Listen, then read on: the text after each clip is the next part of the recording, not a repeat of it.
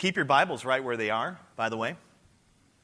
2:46 through 49 of Daniel will be our text for this morning.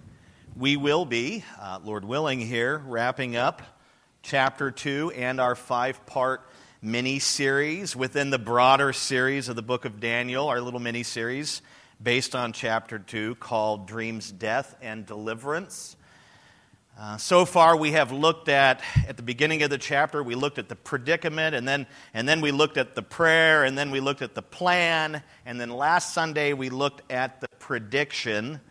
And that was Daniel giving Nebuchadnezzar his dream, describing it, and giving him the interpretation of it. This morning we're going to look at the promotion. The promotion. At this point in the historical narrative, Daniel and his buddies had just finished describing and interpreting the king's mysterious dream before the king in the king's court or at the king's court. And that prediction or that dream had to do with earthly kingdoms and how they will be shattered and replaced by the Lord Jesus when he returns in power and in glory to establish his millennial kingdom, which will go on and on and on. Now, before discovering how the king responded to Daniel's prediction, this amazing prediction, I think we need to pray and just before we enter into this time of studying God's Word, because that's what we're going to look at, Nebuchadnezzar's response. But let's just pray one more time before we do that. Father, I just pray that you would send your Spirit in power today. The last thing that I want to be a part of is a lecture or just giving a historical overview of past events. Lord, this is the very Word of God that we're dealing with here, and within the Word of God there is authority, objective truth, there is power, and we beg of you to send the Holy Spirit to work His power, to apply the power of God's Word to our lives, to make us a little bit more like Jesus, or if there'd be any in this room who have yet to come to know Christ in a saving way, that you would move in power to save them. And Lord, we do ask that you would be glorified through this time and through everything that we do in our lives, especially during this time of worship. And so we yield ourselves to you, we humble ourselves before your throne, and we ask that you would teach us, good teacher, and send the power and Spirit and be glorified in all that is said here. We pray these things in the matchless name of Jesus Christ, our Lord and Savior. Amen. Let's take a look at verse 46, because we're just going to continue to work each line of this chapter. Verse 46, look at that with me. It says, "Then King Nebuchadnezzar," so this is his response, right? Daniel predicts, and here's what he does. "Then King Nebuchadnezzar fell upon his face and paid homage to Daniel and commanded that an offering and incense be offered up to him."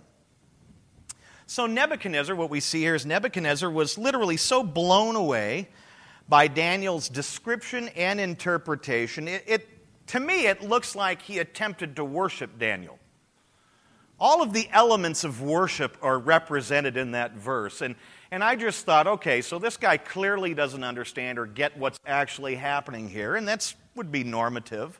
But it looks like he's attempting to worship Daniel, right? He did 3 worshipful things. First, he fell upon his face. The Bible calls this prostration, and it means to humbly bow. So he humbly bowed himself. He fell prostrate, if you will. And that's certainly an act of worship in some sense. Second, he paid homage.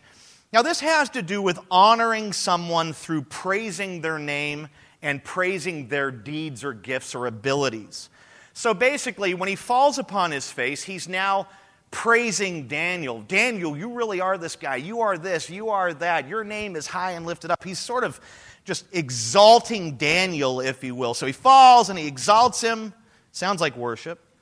Third, he commanded, and this is the kicker, third, he commanded that an offering and incense be offered up to him. Okay, so in Aramaic, which is this section was written in, the Aramaic to Hebrew translation, offering refers to meat. So the offering here is meat. And then incense obviously refers to fragrance. So the king commanded that meat and incense be burned in honor or in homage of Daniel. That sounds like worship to me. I mean, that's just worship, right?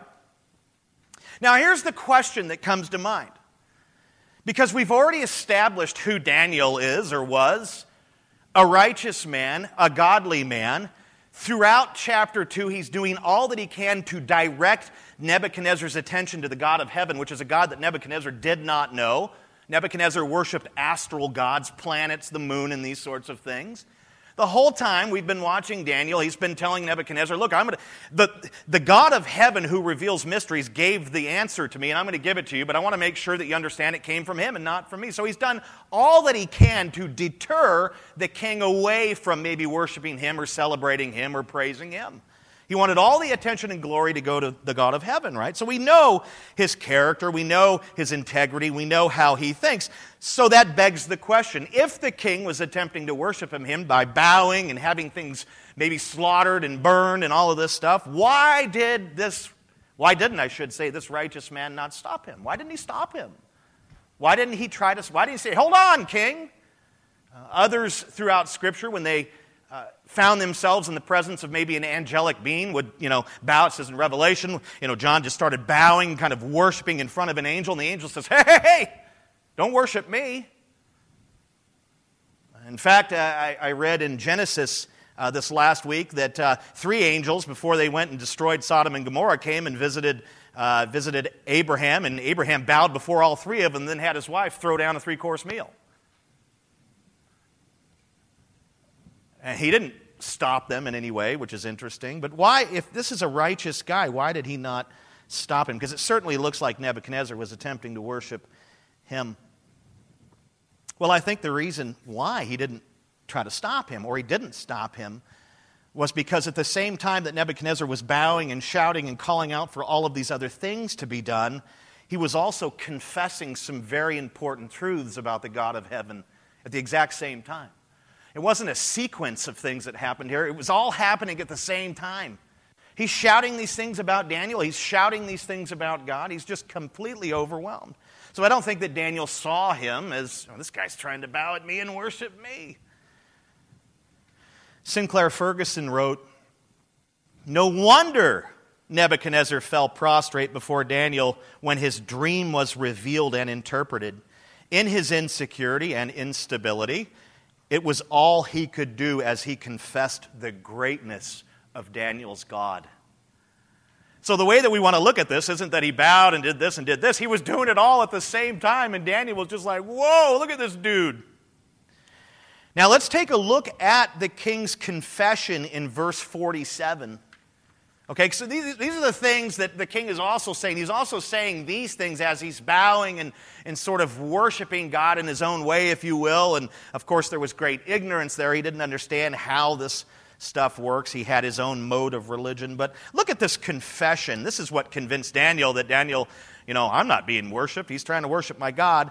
47, the king answered and said to Daniel, truly your God is God of gods and Lord of kings, and a revealer of mysteries, for you have been able to reveal this mystery. Verse 47 shows us who Nebuchadnezzar was actually trying to worship, not Daniel, but Daniel's God. Now let's dissect his confession a little bit. It contains 3 affirmations. He began by saying, before we even get to the affirmations, he began by saying, truly. This was his way of saying, Daniel, I'm telling you the truth. I mean this. This is accurate. This is a truthful statement. I'm telling you the truth. He begins by saying, truly, and then he said, your God is God of gods. Nebuchadnezzar affirmed what Daniel had been saying all along up to this point, that his God, the God of heaven, Yahweh, is higher than all other gods, including Nebuchadnezzar's astral gods, as if there were such things. The king literally placed Daniel's God above his astral deities with this statement. Your God, capital G, is the God of gods, lowercase g. So he's affirming what Daniel has been saying all along. The prediction had that kind of impact on him. No one else could predict his dream or describe it, and yet Daniel did, and Daniel had done a really good job of pointing to his God. And here he's just, your God is obviously the God over all other gods. Now, I don't think that the king was aware of what he was actually doing when he said this, but he was quoting Deuteronomy 10:17, which says, the Lord your God is God of gods. Interesting. He also called Daniel's God Lord of Kings. Lord of Kings. Typically in Scripture, when we think of someone who is a Lord, or we think of the Lord Jesus Christ, we think of the one who is sovereignly over others. He is in the little L Lord case, a Lord over a particular territory or something. In the case of the Lord Jesus, he is the Lord over all creation. And he calls him Lord of Kings here. Lord of Kings, and there's a capital L hanging on the front of that puppy. Lord of Kings has to do with the sovereignty of Daniel's God over kings and kingdoms. So this shows that Nebuchadnezzar affirmed what Daniel said back in verses 37 and 38, where he told the king that the God of heaven was the one who had given Nebuchadnezzar his throne and dominion or rule. So here the king literally placed Daniel's God, the God of heaven, the God of gods, above his own kingship, above his own throne. Okay, so he's saying, your God is higher than my gods, and your God is the Lord over all kings and over all kingdoms, as you have said. I agree with what you have been stating. And then the third affirmation, he called Daniel's God a revealer of mysteries. Daniel began his presentation back in verses 27 and 28 by stating that no wise man, right, no Chaldean, no diviner, none of those guys, no wise man could describe and interpret the king's dream, and that only the God of heaven could do so because he alone reveals mysteries. That's Daniel's statement. Something like that. That's a paraphrase. Nebuchadnezzar here affirmed Daniel's opening remarks by confessing that Daniel's God is the or a revealer of mysteries. So what we see here is a threefold affirmation over everything that Daniel's been saying so far. The king is in a total agreement. He gets the prediction and he's like, you're right, your God is all of the things that you've been saying. So again, he affirmed three things in his confession.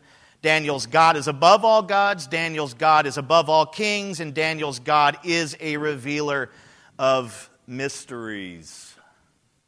So I think that we can deduce, or I think that we can pull out of this text who Nebuchadnezzar was actually trying to worship. Might have been an awkward type of worship at first because he's bowing before a guy and having stuff killed in his name and honor or whatever. I don't know how it played out, but in any case, he's certainly trying to worship Yahweh. But it is important to note that there is something missing in his confession, and this is something that I think Daniel was after, and that is the confession of sin. We don't see anything like that here. We just see these big statements about who God actually is, but we don't see any contrition or repentance or Psalm 51-ish kind of response from Nebuchadnezzar. He just makes some big, awesome statements.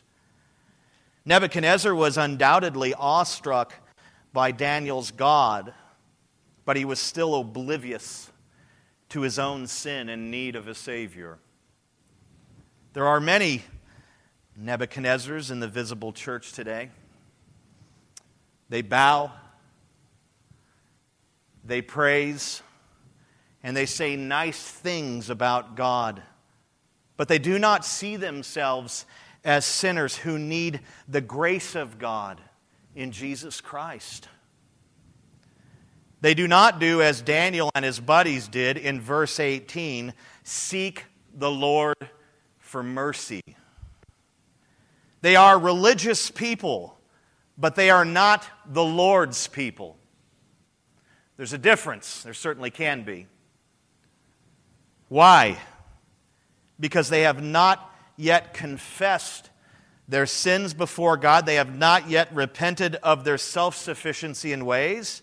They have not yet put their trust in Jesus Christ alone for their righteousness, for their salvation. Am I describing you, dear friend? There are many Nebuchadnezzars in the church today, in the visible church, not in the true church, but in this thing that we call church every Sunday where all sorts of people show up. There are many here who are much like Nebuchadnezzar. And there are many who are not, who have bowed the knee to the Lord Jesus, who understand what He came to do for them and understand their sinfulness and their need of a Savior. Now let's take a look at what the king did next in 48. Verse 48. Then the king, speaking of Nebuchadnezzar, gave Daniel high honors and many great gifts, and made him ruler over the whole province of Babylon, and chief perfect over all the wise men of Babylon. The king made good on his promise to reward the teller and interpreter of his dream. Right back in verse 6, he said, whoever can tell it to me, I'm going to hook him up. And he made good on that promise, didn't he? He did 4 things for Daniel, we see here. First, he gave him high honors. High honors means to exalt. Okay? It means to lift up, to raise up. The king made Daniel, we might say that the king made Daniel great among all of the people of his kingdom, of Babylon. So he gave him these high honors, he exalted him up, he raised him up. It's as if he put him on a pedestal and put a spotlight on him. This guy's the man. Second, he gave him many great gifts. He gave him many great gifts. These were royal gifts. Royal gifts were considered great because they were given directly from a king and obviously highly valuable. Maybe like gold, maybe like silver, who knows? Doesn't say because that's not the point, but he did hook him up. Third, he made him ruler over the whole province of Babylon. Now here's where we see the promotion. This is the promotion.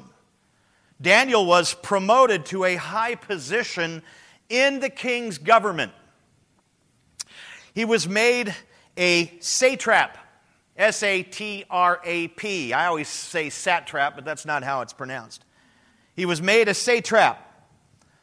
Satrap is a Persian phrase or term that refers to a leader over a province or over a territory. Maybe similar to like a governor over a state, or maybe like a county supervisor or something of that nature. Now, Babylon was divided into provinces. I'm talking about the whole kingdom of Babylon, the far-reaching, massive kingdom of Babylon. It was divided into provinces, or maybe what we would call counties. Each province had a satrap who governed over that province. Maybe it had 8 provinces and 8 satraps. The key province in the kingdom of Babylon was actually called the province of Babylon.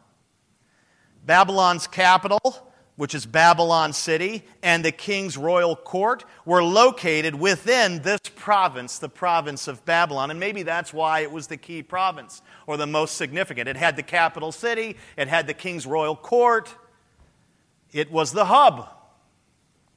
Daniel was made satrap over this province. Now, this is absolutely extraordinary that he was promoted to this position. Outsiders were never, ever installed as satraps in a kingdom like this. Never. Never. Only the highest, in terms of speaking of Babylon, only the highest Chaldean nobility with the right bloodline and the right pedigree were awarded such positions. Daniel's a Jew. He is considered by Nebuchadnezzar and pretty much every other race throughout the world to be inferior, an inferior race. And here he's exalted to satrap. For a Jew, and not only is he a Jew, he's a Jew from the captivity. He's a prisoner, if you will. He's in exile. For a Jew from the captivity to be so honored was unprecedented. And it shows how deeply his intelligence and integrity had impressed the king, right? Fourth thing we see is he made him the chief prefect over all the wise men of Babylon. Now this makes total sense if you just apply logic. Since Daniel had so decisively proved himself a prophet with access to the great God he worshipped, it was only logical for Nebuchadnezzar to put him in charge of all the wise men, right? Okay, this guy can do what these other dudes can't do. He's now the manager. Look at it that way. From this moment forward, the magicians, the enchanters, the sorcerers, and the Chaldeans, not speaking of that race of people, but speaking of the chief astrologers, they were to report to him. He was their boss. He became their boss, their supervisor. Now, does any of this sound familiar? Several weeks ago, I told you that this story mirrors Genesis 41. The king of Egypt, Pharaoh, had a mysterious dream he couldn't understand. And when a Jew named Joseph interpreted, and he was a prisoner at the same time, he wasn't in exile, but he was like a prisoner. Joseph, this Jewish man Joseph, interpreted for him this dream. He was the only one in Egypt that could do it. And this is how Pharaoh responded when Joseph did this for him.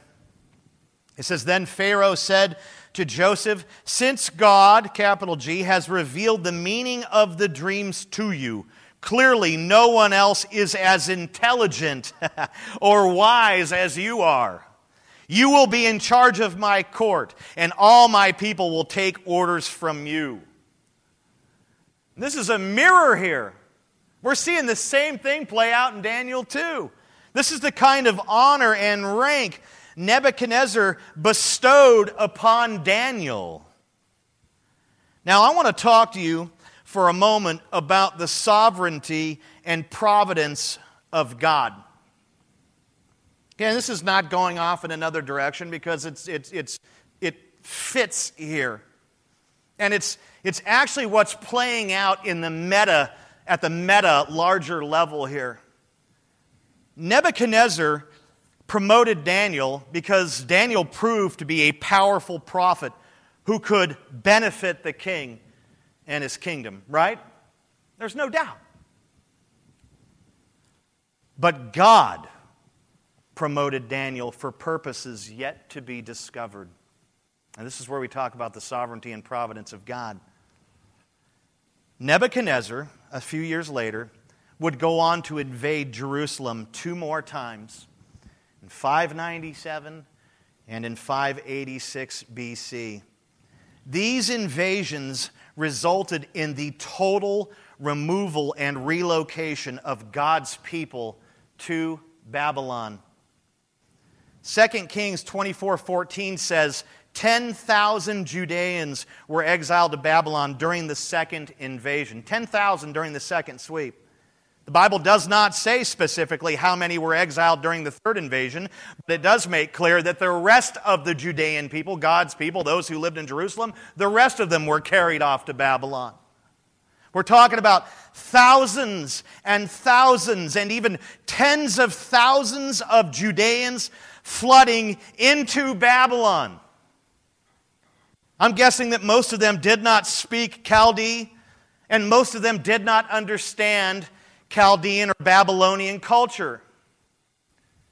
What would you need to be able to effectively communicate with and manage a group of foreigners of this magnitude, you would need a liaison. You would need a mediator who understood Judean culture and Babylonian culture. You would need Daniel, wouldn't you? So what am I suggesting? God promoted Daniel to the high position of satrap over the province of Babylon so he could serve as mediator between God's exiled people and King Nebuchadnezzar. That's the providence of God. That, my friends, is the sovereignty of God at work. Nebuchadnezzar was doing things that he thought was right, but God was behind the scenes actually working this whole angle. Even though God's people had fallen into sin and idolatry, and even though they were being disciplined by being carted off for 70 years, God still loved His people and made sure that there were people in place as they're coming to care for them, to take care of them. Why? Because a good father disciplines his children, but he doesn't abandon them.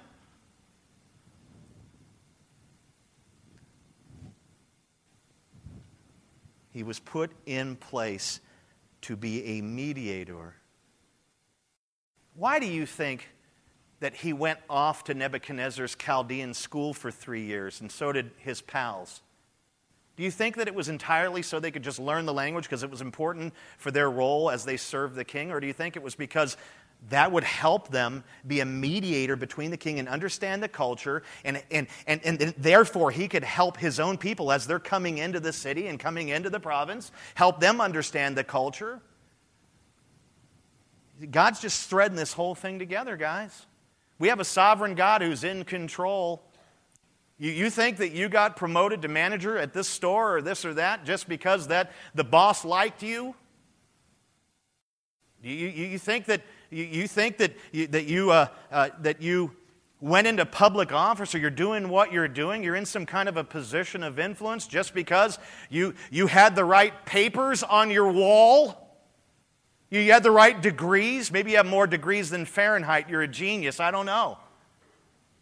Well, let's not disconnect the sovereign providential God from working out all events, past, present, and future, because He's in charge of all of it. And we see that so clearly here in the text. I love it. I love the Word of God. Don't you love it? It's just amazing. You just got to look. You got to dig into it or you miss this stuff. Now let's take a look at how Daniel responded to the rewards and promotion coming from the king. Look at verse 49.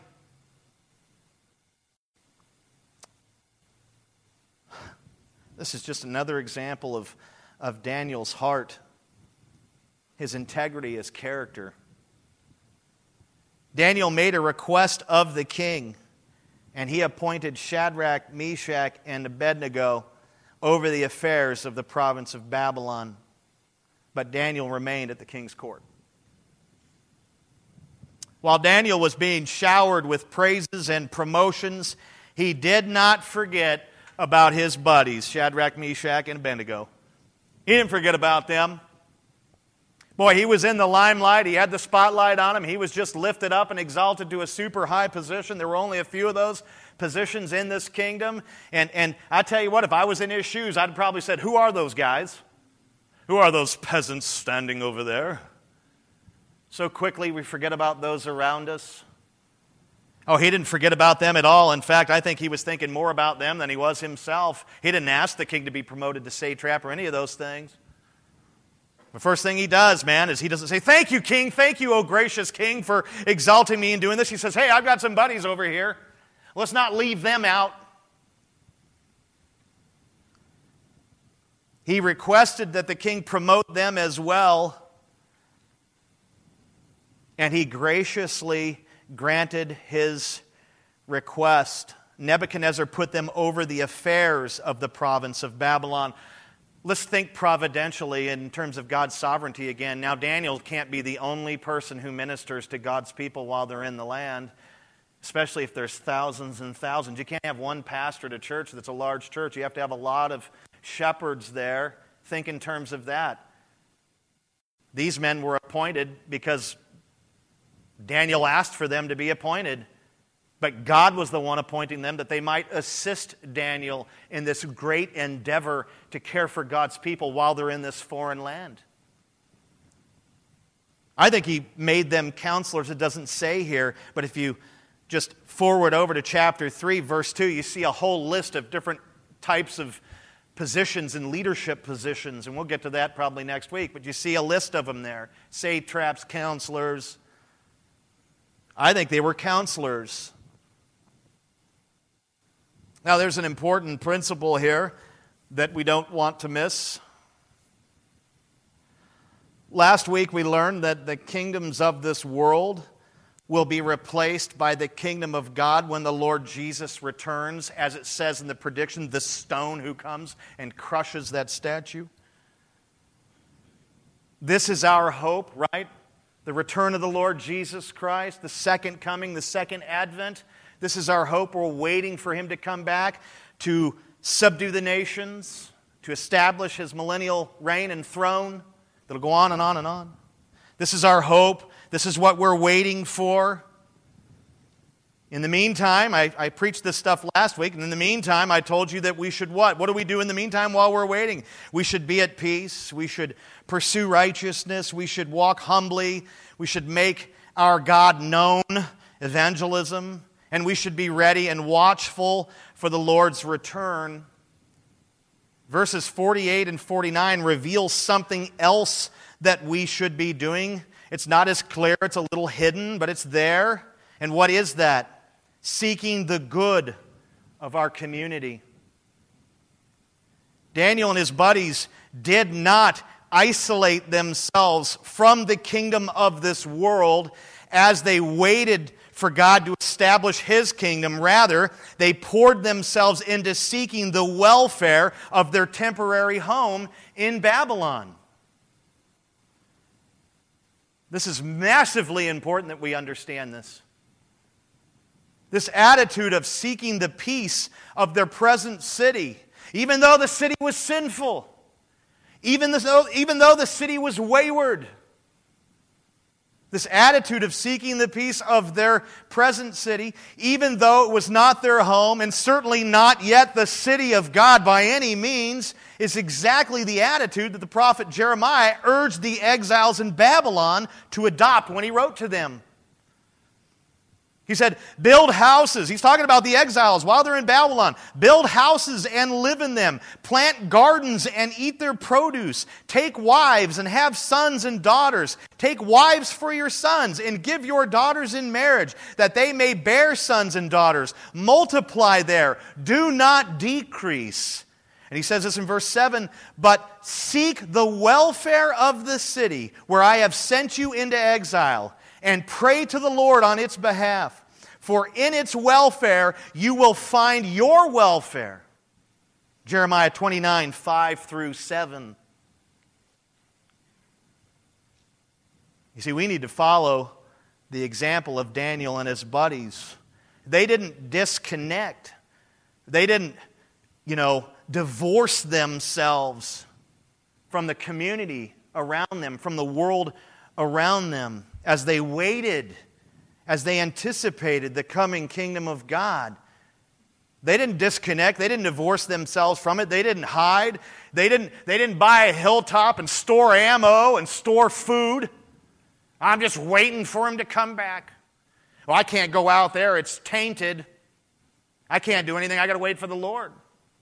But that's not at all what they did. They sought to bless their community through their positions. You see, it wasn't just about the Lord's people coming into Babylon. It was also about the welfare of everyone around them. Over the years, I've met Christians on two sides. Rarely do I find one who's in the middle. They're usually on either side, one or the other. Some have their eyes fixed on the return of Christ so intently that they are literally of no earthly use at all. None. They disconnect from the world around them. They say, the world is tainted. I'm going to store food, buy ammo, camp out for Jesus. And that's just awkward and weird.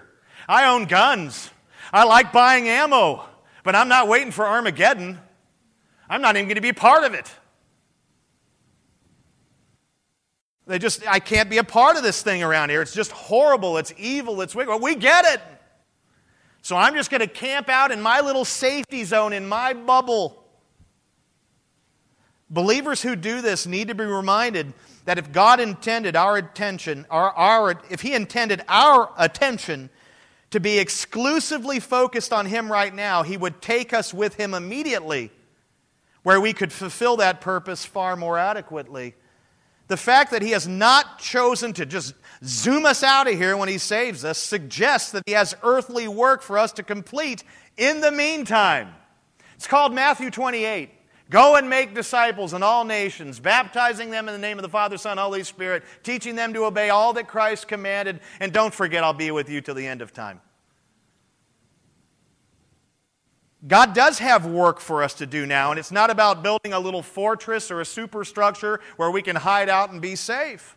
He has work for us to do out in the communities. We therefore need to take seriously our duty to pursue the blessing of the earthly communities in which we find ourselves. So that's one group. They just totally disconnect and hide, and they're of no earthly use. Others are so busy pursuing programs of earthly transformation for Christ that they have lost sight of the heavenly goal. So they're the exact opposite. They are busy polishing the statue instead of looking for the stone. They're just enamored and wrapped up in doing kingdom-esque kinds of things on this side of glory, and that's all they think. I got to do this, I got to do this. Love Modesto's coming, I got to plant those flowers. It's all they think about is how can I go out and build the kingdom. In fact, that's what they cry all the time. We're building the kingdom. We're building the kingdom. We're building the kingdom. The funny thing about Scripture is it doesn't say we're building a kingdom. It says we receive one. You're not building a kingdom by serving the Lord right now. The kingdom comes when the king comes. Sure, it started. It has begun in some sense. And the church kind of mirrors that in a sense. The fellowship of believers. These things will be represented in the kingdom of Christ when He comes. But we're receiving a kingdom. Oh, we're building I'm going to go out. What are you doing? I'm serving over here. We're building the kingdom of God. We're building the kingdom of God. We're building the kingdom of God. Believers who do this need to be encouraged to remember that whatever improvements we may legitimately make in our society, we are still looking for the establishment of a kingdom which is heavenly and will not be here in fullness until Christ returns. So my encouragement to you, my exhortation to you is avoid either side and ride the middle. Stay in the middle like Daniel and his buddies did. Eagerly anticipate the coming of the Lord Jesus, the coming of the kingdom of God, and seek to bless the world around you. That's the middle. Don't do one or the other, do both. We anticipate Him coming. We anticipate the kingdom of God. We're looking forward to that day. We sang about it earlier. It's a glorious day. We're waiting. Jesus, you can come back. You can come back right now, and you can put the application on this sermon. I don't need to keep talking. You don't need me. We're waiting for that. And what do we do in the meantime? We serve our brothers and sisters in Christ. We serve the community around us. We seek to bless. We need to live out that Jeremiah passage. We are exiles in a sense. We are foreigners here. We are, as Peter said, aliens and strangers. This world is not our home. These bodies are tents. We're here for a moment. We're here for a glimpse. What does it say in Scripture? Life is a vapor. And so, what do? We press on. We live out the faith. We keep, making a little bit of progress forward, and we serve those around us, and we make Christ known. And there's nothing wrong with love Modesto. If you go out and serve your neighbors, that's a wonderful thing. I don't mean to attack that. That's an opportunity for us to go out and live out Jeremiah in a sense, with the exception of getting wives and all that. That would be really awkward, especially if you're married. Maybe it's not a good example. Maybe it is. Seek the welfare of the city. Do you seek the welfare of those around you? If you're a business owner, now you do in some sense because it's built in, right? You got to give them a paycheck and all that stuff, but do you care about them spiritually? Maybe you're a manager or an accountant somewhere, or maybe you're a business owner. I don't know. Do you seek the welfare of those around you? How about your neighbors? We all live in neighborhoods with people around us. In mine, you got to be packing. It's a little rough. It's packed sword. Hey, my neighbors need Jesus. You seek the welfare. Well, let me begin to just tie it all together. Kind of start wrapping it up. Take a little time to do that. I want you to take a look at that last phrase of verse 49. But Daniel remained at the king's court. Chapter 2 began with Daniel under the sentence of death, and it ends with Daniel sitting in the king's court as a satrap over the province of Babylon. This was a total reversal, a total flip, a total reversal. The Bible is filled with total reversal stories like we see here in Daniel 2.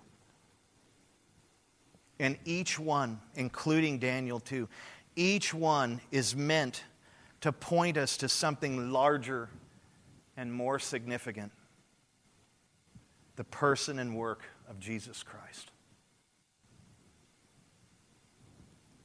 He performed the ultimate total reversal for people like us. We too were under the sentence of death, like Daniel. But Jesus reversed the effects and impact of sin through his bloody sacrifice on the cross, and he destroyed death once and for all through his resurrection.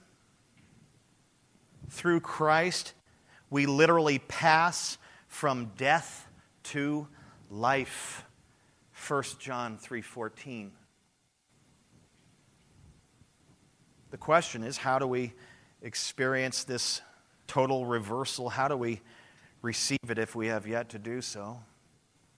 Well, it does not come to us through being a good person, because there are no good people. I know. I don't need you to confirm that with me. I just look in the mirror. I just search my own thoughts. There's nothing good here. If Christ is here, that's what's good. If he's not, there's nothing. There's nothing tangibly good to hang on to. It does not come through being a good person. And that is the clear teachings of this world. And somehow you can earn God's favor or salvation or something from him through being good. At the end of time, he'll break out the scales and he'll weigh your good deeds versus your bad deeds. And if these ones are higher, then you're okay. Peter, let him in. Every other religion teaches that. Every religion, less Christ, less Christianity, teaches that. So it does not come through being a good person. It does not come through religion, and I do not mean the kind of religion that James speaks about where you care for widows and orphans, but I speak of the kind of religion where you try to earn your way.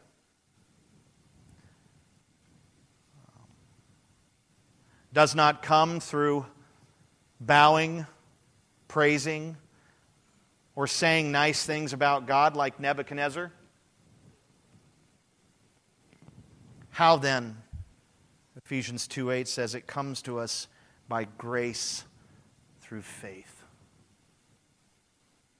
And the Scripture also teaches that both grace and faith are gifts from God.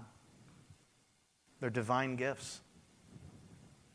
If you have the gifts of grace and faith, rejoice. Thank God. Praise Him. Live for Him by following the example of Daniel and his buddies. Eagerly anticipate the coming of the kingdom of God and seek to bless the world around you. Pursue righteousness, peace, these things. Bear the fruits of the Spirit. May the Lord produce a great harvest in and through your life. And yet if you do not have the gifts of grace and faith, but for whatever reason, maybe even for the first time ever, you kind of want them, then I would say that the grace of God is already at work in your life. You're not coming up with that desire on your own, friend. Well, I'm interested in this grace and faith, and I'm interested in this kingdom that's coming, and I certainly have lived my life like Nebuchadnezzar, and I don't want to remain that way. I want it to be authentic and real. That is the work of the Spirit and the applying of grace in your life. What would your next steps be? They would be to repent of your self-sufficiency, your earning, right? Because it's our default mode. We all try to earn our way with God. Even after we get saved, we still attempt to do that in some sense. Drop all that, man. Repent of your self-sufficiency and trying to earn your way. Seek God for mercy. Be like Daniel and his buddies. Confess your sins to Him.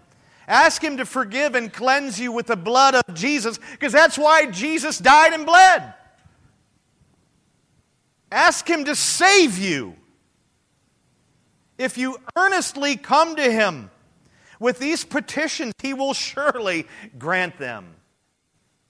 As it is written in Isaiah 55, 6 through 7, seek the Lord while you can find Him. Call on Him now while He is near. Let the wicked change their ways and banish the very thought of doing wrong. That's repentance. Let them turn to the Lord that He may have mercy on them. And He says, yes, turn to our God, for He will forgive generously. That's what you must do. And for those of us who did this last week, or 5 years ago, or 10 years ago, or 20 years ago, or however long, rejoice in these gifts. Rejoice in the kingdom. Rejoice in the prediction and the end of all earthly kingdoms and the coming of the kingdom of Jesus. Rejoice in your salvation. Rejoice in all of it. That's why we come together every Sunday, is to rejoice and to worship Him because of what He's done for us. I hope you've enjoyed dreams, death, and deliverance in Daniel 2. I have. It's been good. It's been good to learn new things. Next Sunday, Lord willing, we will begin to examine or study, exposit chapter 3. And I just encourage you, you don't want to miss it, because things are about to really heat up in Babylon. I'm just wondering if anyone got the pun. The fiery furnace? I had planned that thing all week, and it was like, just didn't even, nobody flinched.